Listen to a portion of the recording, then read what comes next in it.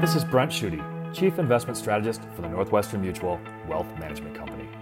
Thanks for listening to this week's market commentary.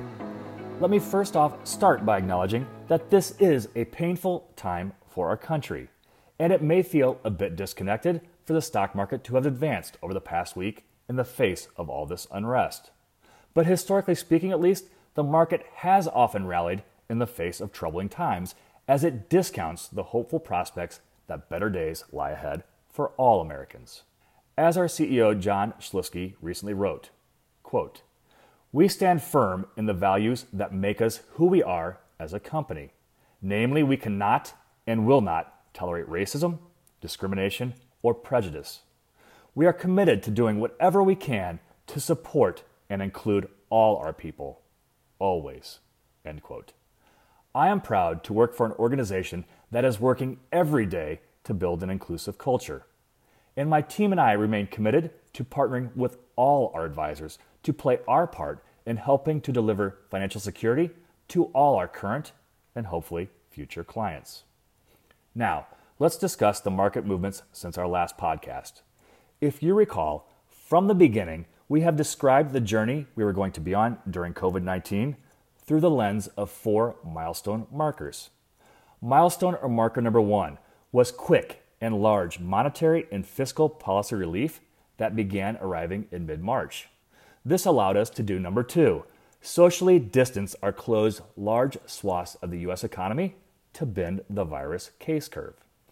We believe the success of the first 2 milestones stopped the market freefall and put the bottom in the market on March 23rd.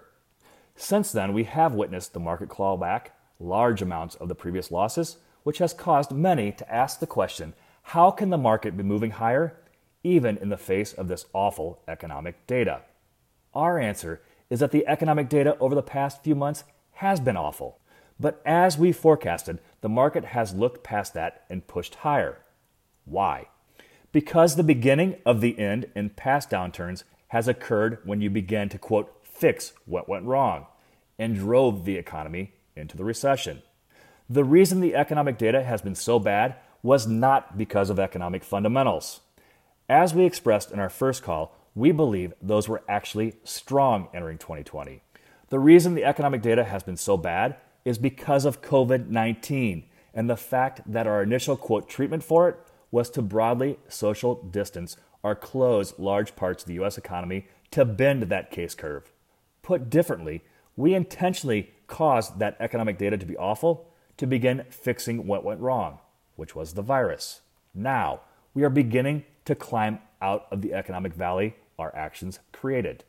Our success with 1 and 2 has now led us to milestone marker number 3, reopening our economy even without a vaccine or a treatment. And now we are seeing success here. The data is still bad, but getting less bad, as witnessed by the May jobs report, which showed that employers are beginning to add back workers as states and their businesses reopen. And most importantly, we have done this without any significant increase in virus cases. I don't want to sugarcoat it. We still have lots of people we need to get back to work. But it appears as if this is underway, and that is why the market is reacting positively. Now, this leads us to an important question. What does happen if we have a virus setback? Certainly, that is a possibility, and no one knows for certain how the virus will evolve. We have been told a second wave is possible, but not an inevitability. From an economic perspective, I want you to think of the answer to this question in this manner. 3 months ago, we got hit by something we knew very little about. Our blanket solution, our only solution at the time to fix the virus, was a broad blanket social distancing. Importantly, we believe that our future solution to any potential outbreak will be more targeted and not a one-size-fits-all social distancing policy that really drove the depths of this economic valley. We are getting better data. We are doing more tests. And each day, we have a better idea of what this virus actually is. In the future, we believe that means that different states, different counties, maybe even different cities, different at-risk age cohorts will likely have different realities if we see a spike. We believe this means we have seen the depths of the economic downturn and that we will begin the climb out of this economic valley, which will support the market. This does not mean that the market may not fall in the future, and you should expect setbacks. But I again encourage you to listen to the first 4 podcasts because our formula for navigating any downturn will be the same as it was back then. Let me close out this segment of the podcast with a comment on milestone marker number 4, a treatment or a vaccine. The global scientific community is all over this. Each week, there is news of more companies jumping into the fray with more potential solutions. We now have over 100 vaccines in development globally, with at least 10 in clinical trials. There have been partnerships between the public sector and the private sector, and companies are producing doses at risk. What that means is that if their vaccine proves effective and safe in trials, it has already been manufactured and is ready to be sent.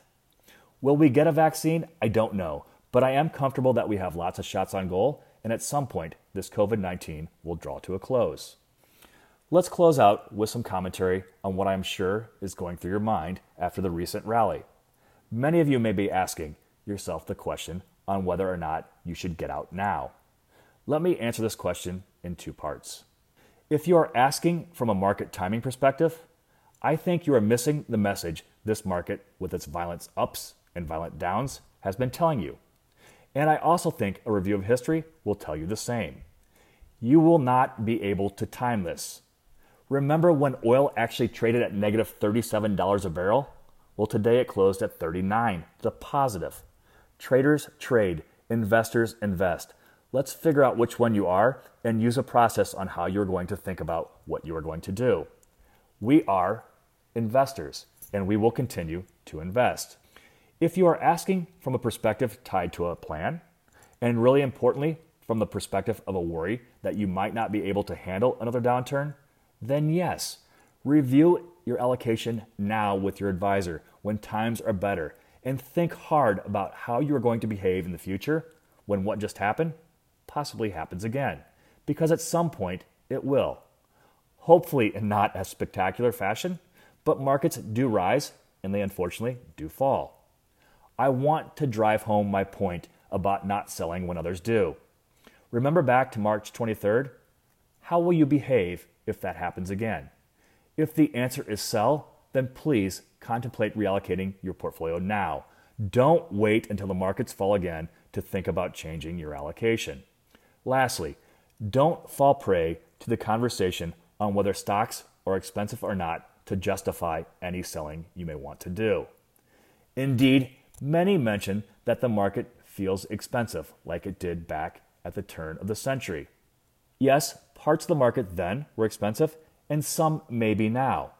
But like then, that doesn't mean that all markets are. This is once again a call from me to you to not undiversify your portfolio. Leadership changed after the market downturn at the turn of the century, and many parts of the U.S. market and foreign markets did very well over the coming years, while ones that were expensive didn't perform as well. Let's bring this call to a close. Let me ask you to ask yourself, do you think you know what is going to happen in the coming months or years? If your answer is no, then if you undiversify your portfolio and only stay in winning stocks or asset classes, then your portfolio allocation does not match your no answer. To me, concentrating one's portfolio is a way of saying that you know exactly what is going to happen in the future. And my belief is that no one does, for sure. Thanks, and stay healthy. The opinions expressed in this audiocast are those of Northwestern Mutual as of the date stated on this material and are subject to change. There is no guarantee that the forecasts made will come to pass. This material does not constitute investment advice and is not intended as an endorsement of any investment or security. All investments carry some level of risk, including the potential loss of money invested. No investment strategy can guarantee a profit or protect against a loss.